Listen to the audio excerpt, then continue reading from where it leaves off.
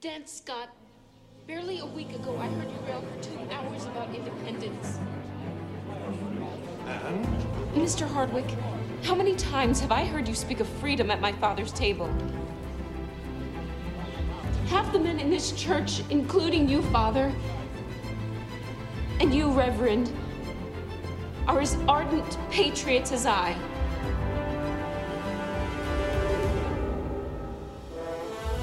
Will you now, when you are needed most, stop at only words? Is that the sort of men you are?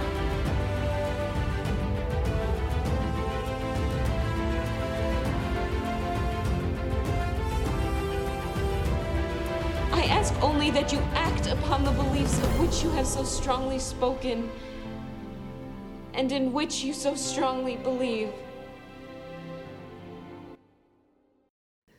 All right, Patriots, we are here for another episode, Patriots Voice of Michigan. We have a special guest with us today, one of the Frontline doctors, Dr. Avery Jackson, and welcome to the program.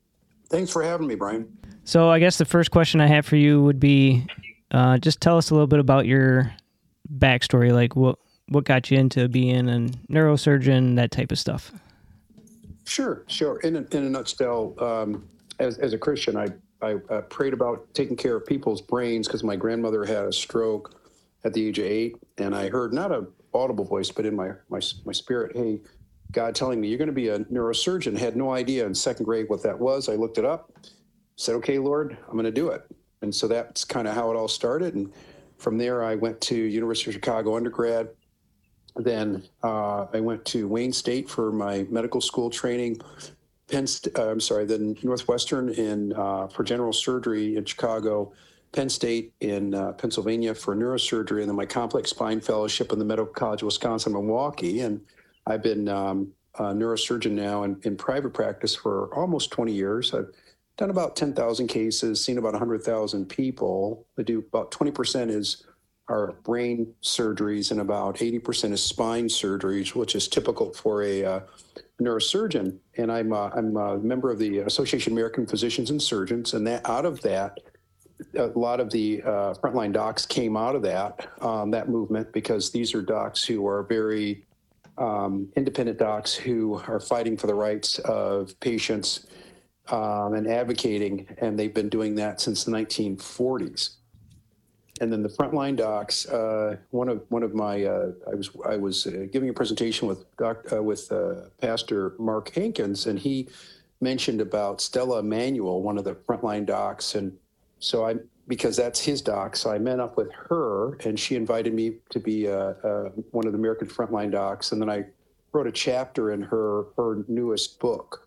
And so one of the things is that we're just fighting for tyranny. We're fighting against tyranny for medical freedom and for the rights of all individuals to make choices regarding the sanctity of their own bodies, and giving them a ton of information so that they can make good decisions on in this medical space in this time.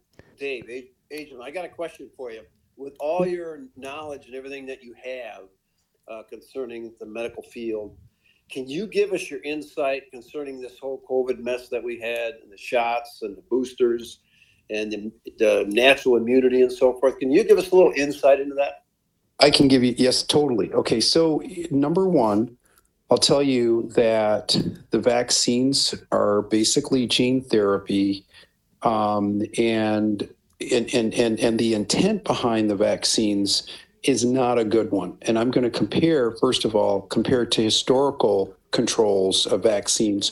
So in the past, if you look at vaccines, and some of them have actually been useful to people, but that's when we have 4 to 8 years minimum of safety data to show that it's going to do more good than harm, number one. Number two, you never, ever, ever have ever heard in history of administering a vaccine in the middle of a pandemic. You've never, ever, ever heard of administering a vaccine in the middle of a flu season. Why? Because when you do that, you create an escape phenomenon, and then you have a spin-off of a lot of problems. You have different variants that will occur because of something called the viral pressure. And there are a lot of problems that we know to be true. And so this, in the last year and a half or so, last year, this has been the only time in the history of the world where vaccines were introduced in the middle of a pandemic versus before a pandemic or before a major outbreak. So my take on it is that was not a good idea. And we knew about this within the first 2 to 3 months of administering these so-called vaccines, which I call jabs. And I talked with Peter McCullough, who's obviously one of the Frontline docs. He's a good guy. He's really been, he's well published. He's extremely credible in the medical and scientific community. And, he knew within the first 2 months that the campaign of the vaccination should have stopped, and we should have backed up and said, first of all, we've breached a major tenet, which is not to give a vaccine in the middle of a pandemic or major outbreak. Number two, we should have stopped and looked at the safety profiles, which is something that, by the way, the public is owed that, and that should have been occurring on a weekly or monthly basis, updating the public as they were getting these shots as to what are the complications and what are we seeing, and is this still a good thing or not. That was not done. That was completely ignored. So again, I'm talking about basic scientific method. I'm talking about basic protocol, which was completely breached. Next, when you look at natural immunity versus these specific vaccines, if you will, and again, they're really not vaccines until you have 4 to 8 years minimum of safety data. So when you look at natural immunity, studies in Israel have shown, and other places, that natural immunity is 13 times better than what we're seeing from these shots. So you'll notice that initially it was get one shot, get the second shot. Now we're every 6 months or less, we're on to boosters. Well, that tells you right away that whatever is administered, if it's going to work, and we'll talk about that in a second, so far we're only seeing an effect of 6 months or less. Whereas we know that natural immunity can last more than almost 2 decades from what we're seeing. So you have those issues that are going on that are scientific issues, and natural immunity, by the way, I'll break this down to people so they can understand. So, stop and pause and ask yourself questions like, why are we only hearing part of the story? In the scientific world, there's always debate, there's always historical precedents, and that should never be slighted, that should never be sidestepped. The only time that is sidestepped is when there's something that's really, really wrong. And so you always want to hear both sides of an argument. So when you start to hear people start calling other people's names because they may have a different opinion or different perspective, then that's going to be a real concern. And so we're seeing that. We're seeing that as well. The other thing I wanted, I'm sorry. Just a question. Since all that has occurred and they didn't do the tests because they tried to get it out there as quick as they could, have you heard anything? I read about the CDC was looking at what's going on in the military with all the shots. Have you seen any records or anything from the military that dictates that they go up 1,000% of neurological problems, 400% increase in, fertility problems concerning these shots? Have you seen any of that data and believe it? Yeah, and the answer is yes. So the DoD, their data is very good because you have a very specific population, and the population is well controlled. And when you look at the numbers, you're absolutely right. We're seeing, on average, 300 to 400% complications since in the population of people that had the vaccines, and everything from issues with fertility, the issues with neurologic status has been a real problem as well. We've had hemorrhages have gone up, heart attack has gone up, death has gone up, and the answer is why. The question is why, and the answer is because when a person is infected by a virus in general, what happens is the viral load will increase at a specific rate, okay? And then your body addresses that specific virus as it's increasing in your nose and so forth. In this case, the pathogen is actually the spike protein. And so if you put spike protein into somebody's body, and then you inject it into their cells, and you have their cells tell their cells, now they're going to be the manufacturing plant, and they make a ton of it in every cell in your body. You're going to have a huge load of protein all at once. And then that protein is going to circulate, and it's going to go to the places most active, like the heart. And that's why we've seen an increased rate of heart attacks in these pro athletes. There've been over 100 reports of heart attack in 1 year, which is insane.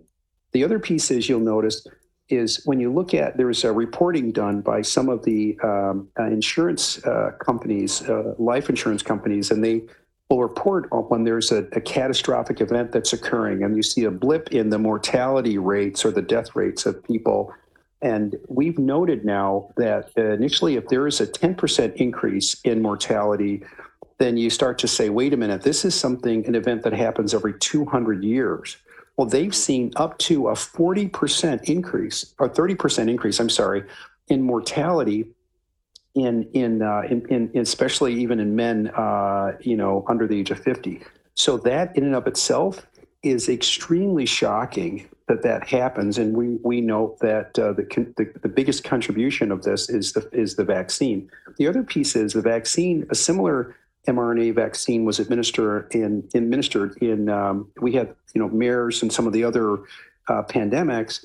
And at that time, they saw the complication rate was so high that after 50 deaths, that's 50, they completely stopped the campaign. But now the climate has changed politically and otherwise.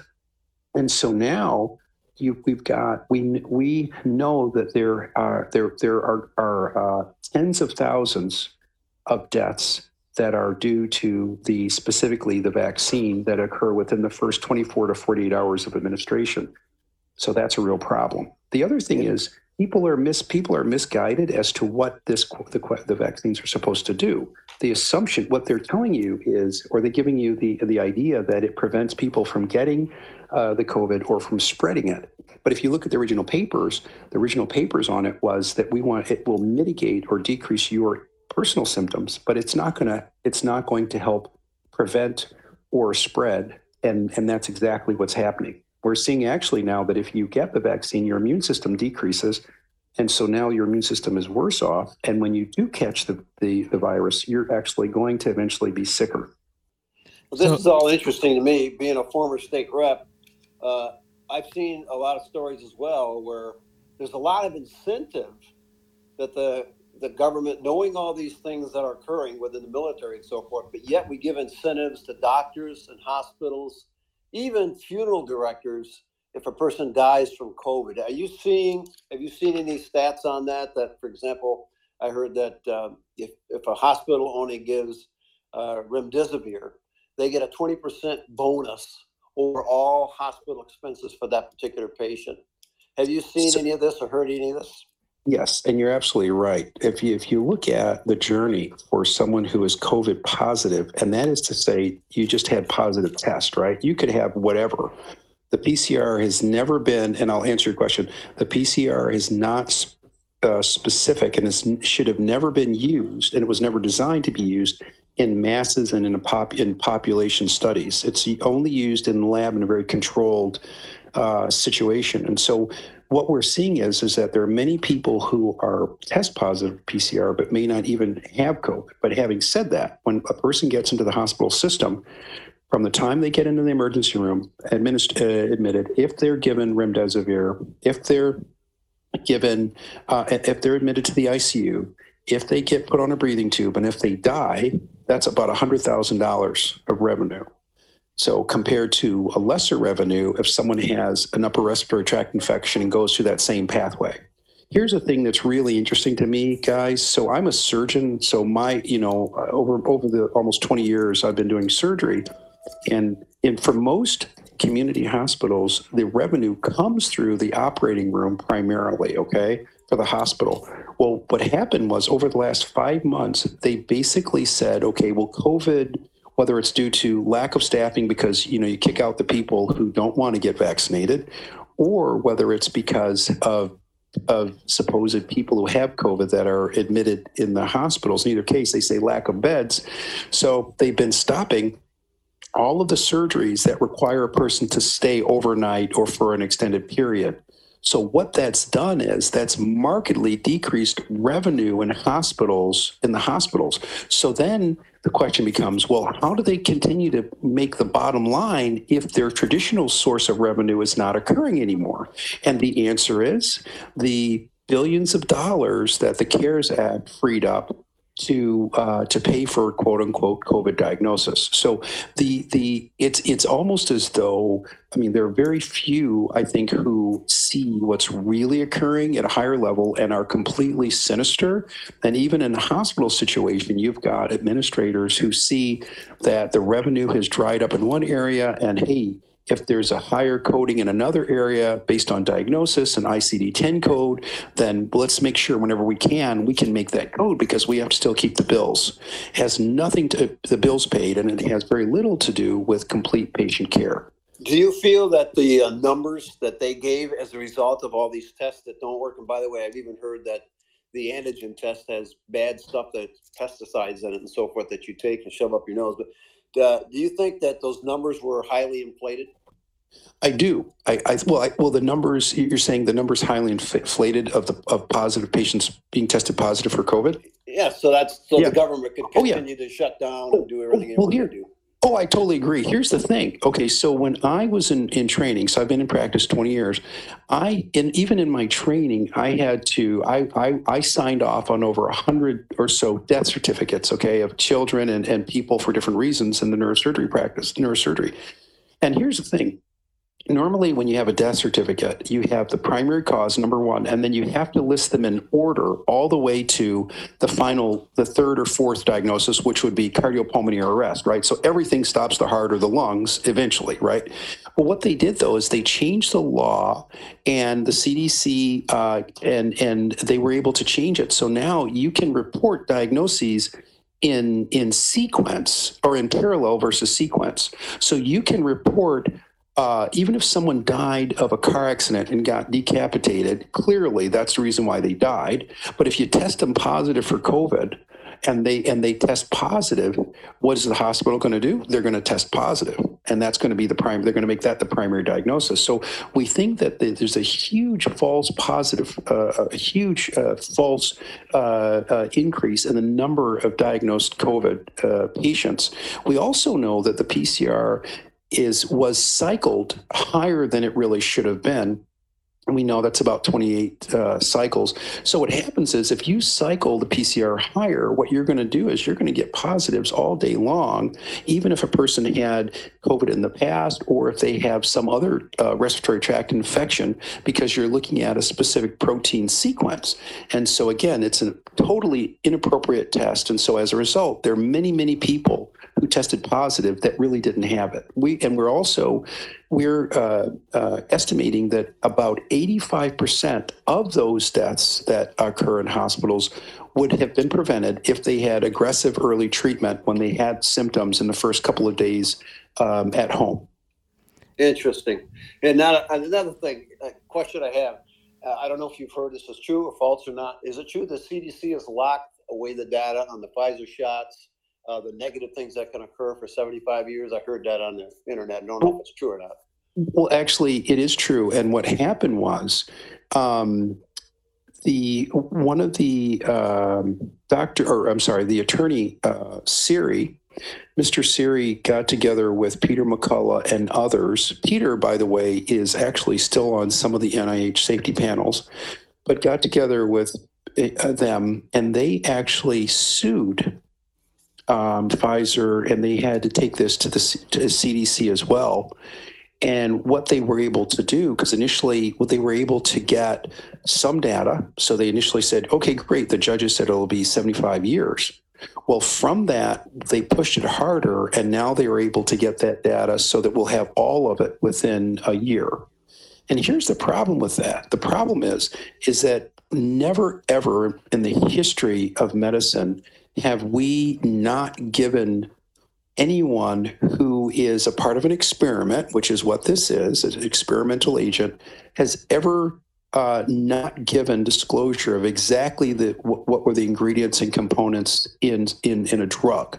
So when you breach what is called the Nuremberg Code, which is one of the most highly respected articles in medicine as it relates to conducting research on subjects. And as you know, during World War II, when the Nazis were tried in Nuremberg, there were some principles that they put in place when they tried these doctors and scientists who were obviously torturing people and abusing the scientific method for their own gain as they were destroying an entire population. And the Nuremberg Code is still in place. And so basically, for everyone here in America, every single one of the 10 precepts of the Nuremberg Code were breached. So everybody, so the CDC, the FDA, the CDC, and even WHO, the World Health Organization, they are all going to be sued and challenged, and they will lose. Do you think this was... getting down to nitty gritty here, do you think Fauci and the government, that this is political garbage stuck on us, a planned pandemic, if you will? Well, I do. And here's the reason why. Number one, first of all, Fauci is more of a mouthpiece, right? So he's someone that can be easily replaced in general. And so he's also the fall guy. Number two, by the way, he's never, at least not in recent times, done any clinical work. So he's giving opinions based on data in a scientific lab, okay, versus actually giving people opinions based on the response of any of these medications to live people that he's talked to. Number two, you can't have a vaccine that's going to come out that is in place as soon as or close to or right after the infection comes out. There's a problem with that. It can take years and years and years and years before a vaccine can be created. So that's already a problem. And so, I believe there is collusion. And I also believe that in the past, the CDC and the NIH and others were gatekeepers and would separate scientific principles and policy from big pharma. But now we know that about 40% or so of revenue, research revenue in dollars in the NIH and CDC comes from big pharma. So we've got a real problem. So, I remember Obama saying that there was going to be a pandemic during the time of Trump's administration, and then we actually had it. I'm one of the few that I actually caught COVID in the hospital after a back surgery. Yep. And it's really funny because when I got home, I started running 103 fever plus, and my wife took me to the hospital.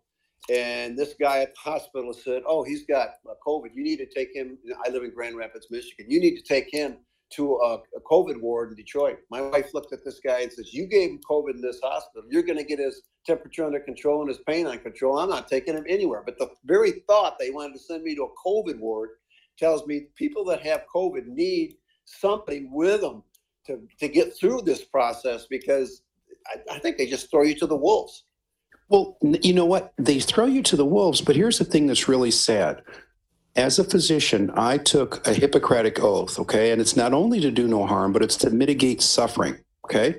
So there are two stories here. There's the pre-hospital and the hospital story. On the pre-hospital side, that means even if I know nothing about COVID treatment, I know how to read and I know how to help my patients. I would never tell someone who has a fever and has an upper respiratory tract infection, "Sorry, you're on your own until you can't breathe and you can go to the hospital." But if you look at the CDC protocol, that's exactly what it says. Take Tylenol or Advil, and when you can't breathe, go to the ER. On the second side is when you look at what happens in the hospital, it's basically like a roach motel. So if you are diagnosed with COVID, you're going to go down a really long path and it could end in darkness, but for the reasons that we had mentioned. But here's the thing. The way that this works is that, number one, in order for me to do what I'm going to do with the least amount of resistance, if I'm going to take you down this pathway, which could end in your death because you're COVID positive and you may be symptomatic, I'm going to have to separate you from family. So how do I do that? I say you can't see your family in a hospital for 3 weeks, at least until, from the time they have symptoms. But here's the thing. your infection rates only, your ability to spread COVID usually occurs when you're symptomatic, which is usually in the first 4 to 6 days of symptoms for most people. After that, you are not able to spread COVID, nor are you able to catch it in a significant way. So why then in the world would they say that your family, your loved one can't see you for 3 weeks when you only need about 6 days? Well, that's problem number one. You have no advocate. Problem number two is when you look at the protocols, we have realized that this is more like a peanut allergy when you get to day 7, 8, and so forth. And that's usually one of the big killers of the patients who have COVID. And so what we know is that early aggressive treatment, Iver and vitamins and so forth are early aggressive. You can knock it down. Even betadine, by the way, you can go to your drugstore, get some betadine. You take the cap off the betadine, you fill it with water, you drop some drops in that water in that cap until it's like a dark tea. Use a Q-tip swab. You put that up your nose as far as you can get it and swab it. Same, then you flip it. Same on the other side, and the rest that's still clean, you gargle it, spit it out. You do that twice a day. You're literally going to kill a ton of bacteria, and just that alone can prevent you from getting sick and definitely prevent you from getting to the hospital. On the other side, when you do get in the hospital and you follow their protocols, remdesivir is given, and we know that back from the Ebola trials with Fauci again, the death rate was 23%. So putting that in perspective, if there's any other drug that performs at a 5 or 10% mortality rate, it's got to be pulled off the market. You're killing people. But in this case, we have 23%. And on top of that, then you add to the fact that you need steroids when you get to the point where your lungs are inflamed. But it's not necessarily, it's not because of an infection. It's because of almost like an allergy, an allergic reaction to those particles in the spike protein. So what you need is high dose steroid to decrease the inflammation. And that's been shown in Italy and other amazing papers. Well, the CDC basically has a protocol where you're getting just enough steroid to say that I'm giving it to you, but not enough to break that inflammatory response and that cytokine storm. It's equivalent to me putting out a house fire with a glass of water. It's not going to happen. You have to pummel people with a ton of steroid. If not, you are basically giving them something to say that you're giving them something, but then they're on their own. And here's the problem. When you go and talk to your loved one and they're on this oxygen and it keeps increasing, the reason why they're not able to absorb the oxygen is because their lungs are inflamed. So what you have to do is stop the inflammation, and then they'll be able to absorb the oxygen. And that's not happening. So then people get put on a breathing tube and then they die. This is all really interesting because, I've been part of this.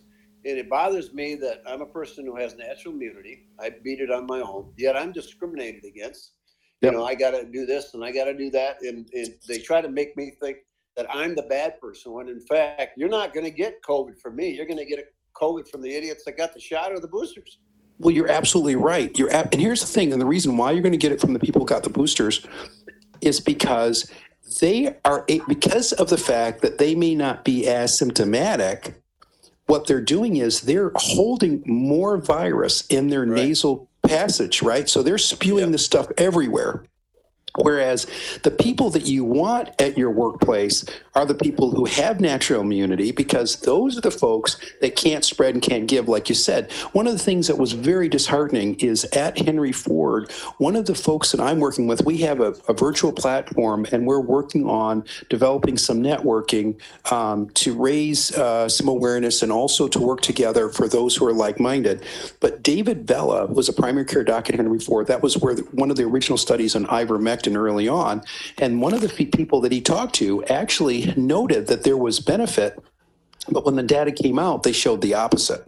So he was completely done with it. But now when you go to that hospital, that same hospital, to your point, that when you as a staff member, when you're at a meeting or if you were taking care of a patient, if you have natural immunity versus getting the shot, they completely discriminate you. You have to be gloved up, you have to have eyewear, you have to have masks on, and they can make it so that you have to be basically virtual in everything that you do, as opposed to even physically being there. Whereas if people are quote unquote vaccinated, they don't have to do any of that. So they're really wanting to shame people who actually have the goods versus those who don't. Yep. Did the mask work, or is that just eyewash? And it's, you know what, the mask, not only do they not work, it's actually hurting people. And I would go as far as to say, if you put your child in a mask, it's child abuse. So here's the way it works. As a neurosurgeon, I manipulate carbon dioxide when I'm decreasing, when someone comes to me in the emergency room and they have a mass lesion, a tumor, and there's swelling, or if there's a hemorrhage, we hyperventilate them. And so when they're breathing faster, they'll blow off their carbon dioxide. The blood vessels in the brain will shrink, and that gives them room until I can get into their brain and take the pressure off. The opposite also occurs. If you are around high volumes of carbon dioxide, which is what happens when you retain carbon dioxide when you have a mask on, the blood vessels dilate, you have headaches, you get dizzy, you pass out, it changes the pH in your blood. And also, you're more likely to continue to have infections because you're breathing in all this nastiness that you're supposed to exhale. So what we found out in Michigan is that Governor Whitmer actually here, she basically created a law. I mean, it was in law that masking, enforced mandated masks under the age of 17 is against the law. But she apparently talked to a whole bunch of folks in some of the counties and said, well, listen, I'm going to look the other way because I think it's an unconstitutional law. And so you can still get paid, you know, as a commissioner or as a school board or as a superintendent. You can still get the PPE budget if you mask the kids. So that's why you'll see in some counties there's no mask mandates. In other counties, they're still trying to push it. There is literally no science that the mask helps curb the pandemic or protects or prevents against a virus. Here's the thing. If you go to the OSHA website yourself, even though they tell you that, if you look at, if you go further into it and you look at an aerosolized particles, then you will find that they will state with a warning that masks do not help against aerosolized particles. What's the vaccine? It's an aerosolized particle. The one human hair can get through most of the masks, or around most of the masks that people quote unquote wear. The virus, the coronavirus, is 100 times smaller in diameter than one human hair. So it makes zero sense to wear a mask at all. And now what this has done is created fear mongering, which is part of something called the mass formation, which is leading people, hurting them into getting this vaccine. There's population control, and it's nuts. I'm right now at here in the airport. They want you to wear a mask for no reason. They say that it's for your safety, but we know better than that. There's no science that proves it, and they want to shame you if you wear a mask like you're a bad person. Here's the other thing: for all those people that are out there, listen, guys and gals. Why do you think it's okay to take the mask? If this really was the science and masks really help, why is it okay to take the mask off when you're sitting down, but when you're standing up in a restaurant, you have to put it on? I don't do either one of those. I just walk in without it, walk in, out. Exactly. That's what we're doing too. I got another $1 billion question for you. So when I see all this data and the stuff that we've been told is not true, it's a lie. I know Gates, and I forget the other guy's name, they all wanted to reduce population. Do you think this is really a sinister motive to reduce population in the world? I do, because here's the thing. If this was above board, then why would we introduce it right in the middle of a pandemic when we don't even introduce a new flu vaccine during the season? We always introduce it before the season, for that next season. Number two, if this was no big deal, why do we have to censor people who may have a different opinion or may have an opinion that people need to explore? Number three, if this wasn't that case, how come people aren't taught about how the natural immune system actually functions? Number five, if this was the case, why does there have to be a mandate at all? So yes, I completely believe that. And we're seeing that. We're seeing the numbers. We talked about the mortality rates already in the DOD studies and trials. We talked about the VAERS, VAERS, the open Sure. VAERS and that data as well. Yep. So it's plain sight. But the problem is if you use mass formation and you can get people, you tell them a lie long enough, you break the natural bonds that they have, add these other bonds, and now they don't even, they're just completely mesmerized. They're completely hypnotized, and this is what you end up with. Yep, they follow.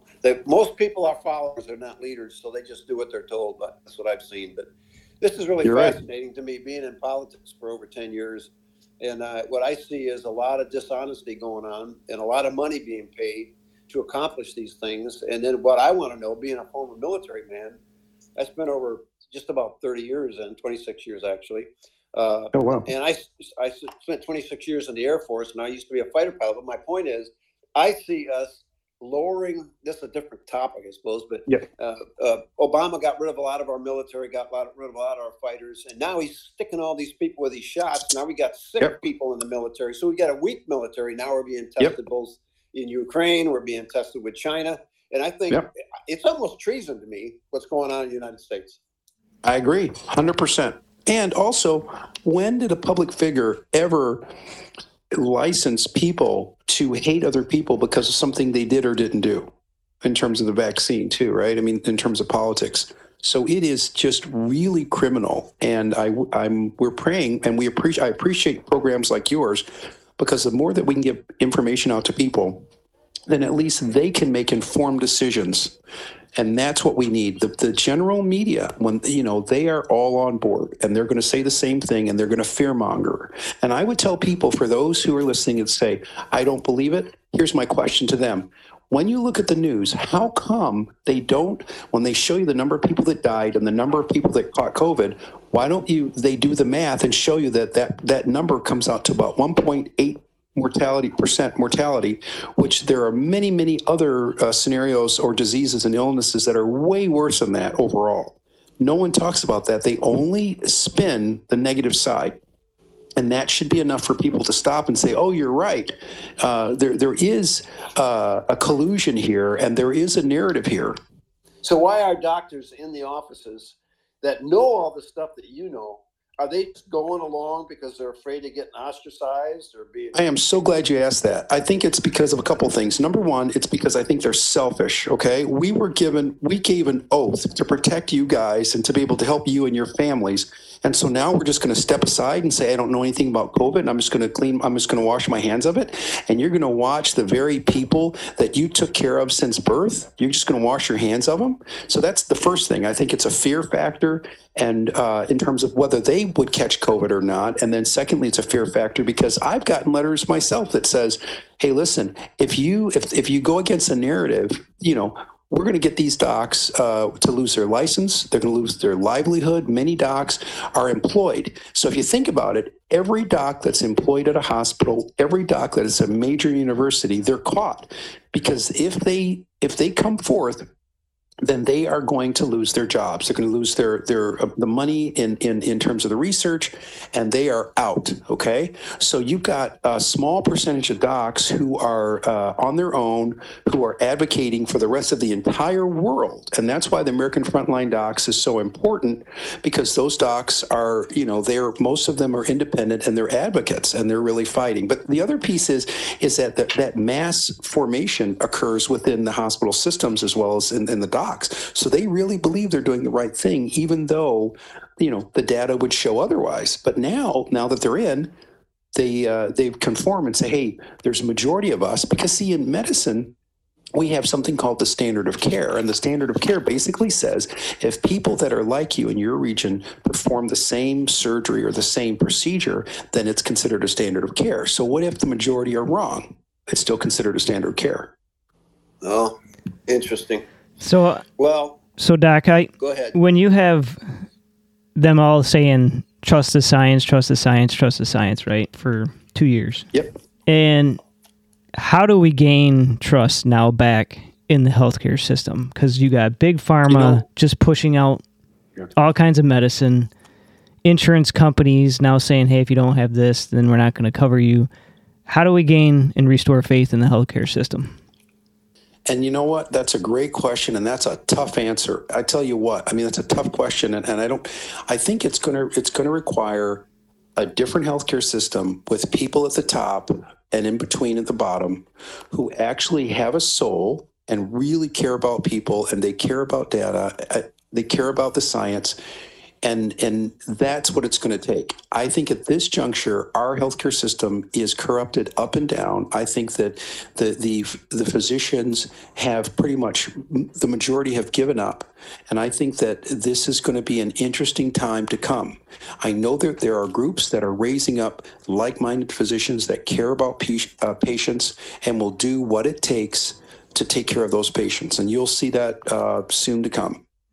Have you ever seen a virus that specifically to one population group, like the children were very much not really affected by this virus, to even more prove that maybe it was planned because they engineered it that way?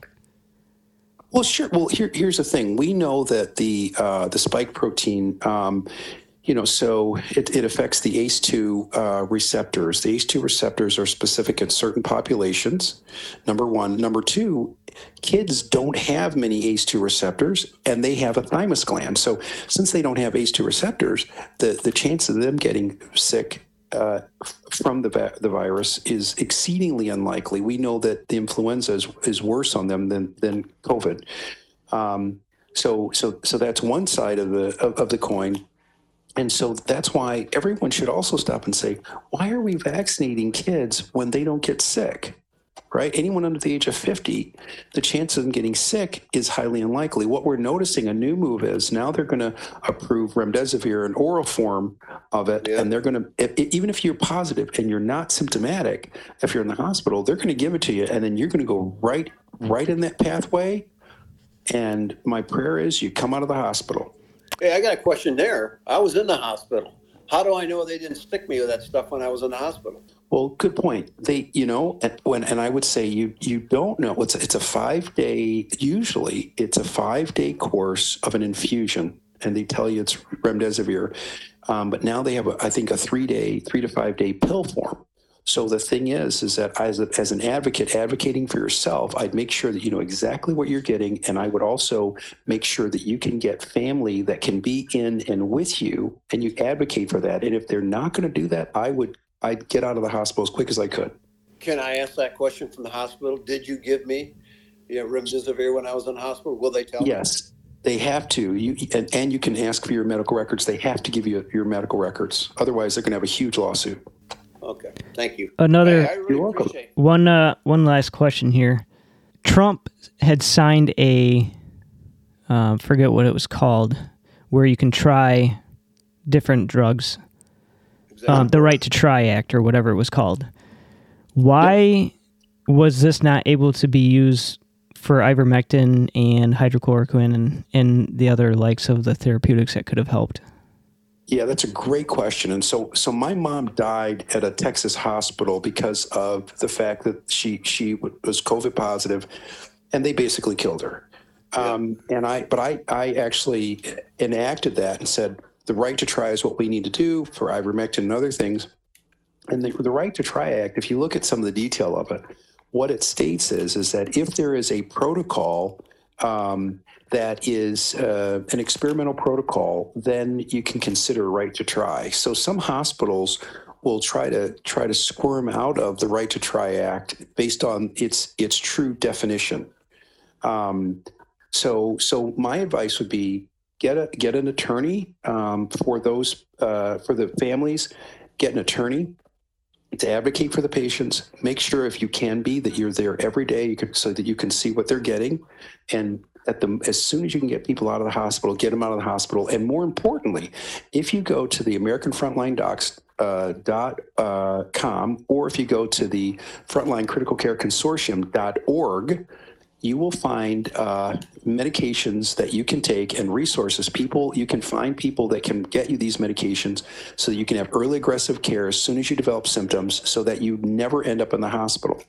And in regards, other thing else I'll say is in regards to the mass formation and these people being hypnotized, I have a book, and actually the book you can go, it's called The God Prescription, and you can go to www.thegodprescription.com and you can get it for free. You have to pay for shipping and handling.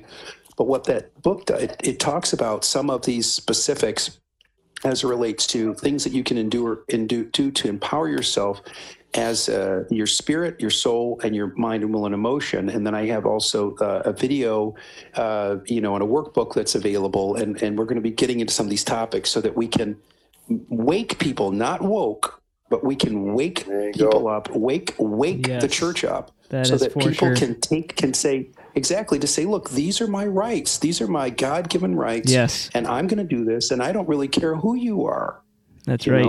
And I think those are all important pieces, and all of us need to know that we're doing this. And I appreciate you guys and having me on the show, because this is about love, and this is about caring for your neighbor, and about telling the truth, and about allowing people to make choices for themselves and empowering them with information. Is this virus here to stay? It is, just like all the viruses. It's here to stay. It's going to continue to morph. But here's the good news. When Omicron hit, it was so infectious, but it was very mild, except to those who already had this quote-unquote vaccine. So in essence, everyone in the entire world should have caught Omicron. And if that's the case, then everyone should have natural immunity now. So by definition, if everyone has natural immunity, then whether there is, coronavirus has been around for decades already. But so the point is that even if it is around, is it going to be a problem always? And the answer is not at all. The issue is now we've got big pharma, and we've got a lot of other agendas that are taking advantage of people's rights, and that's a bigger problem right now. Yes, you got that right. Well, Dave, I don't have any more questions. You got anything? Well, he's answered a lot of my questions, and I want to thank you, Dr. Jackson, for being on this program. And your answers, everything what I thought was happening, you confirmed, but it just puts a big trust in my mind concerning my doctors and my government. And I do not trust Biden. I know I'm getting political here, but I don't think we'd be in the mess we're in now if we had a different president. And I just pray to God to get somebody who's, number one, a Christian, and will do what's right for the people rather than what's right for them and their party. I completely agree. Thanks, Dave and Brian. I appreciate both you guys. And the goal is going to be to actually create a Christian-based healthcare system that really gives good care for all. Well, thanks, Good. Dave. Thanks, Doctor. Yep. We really appreciate your time. And Brian, you got to put this on my Facebook page, so yep, I can spread that. Can do, and then I'll shoot you a copy of the podcast as well, Doctor. Sounds good. Hey, great. Hey, appreciate you guys. Yep. Thank you for your time. Thank you. God bless. Bye-bye. Bye. God bless you guys. Bye-bye. Bye. You're listening to the Patriot's Voice of Michigan. God bless.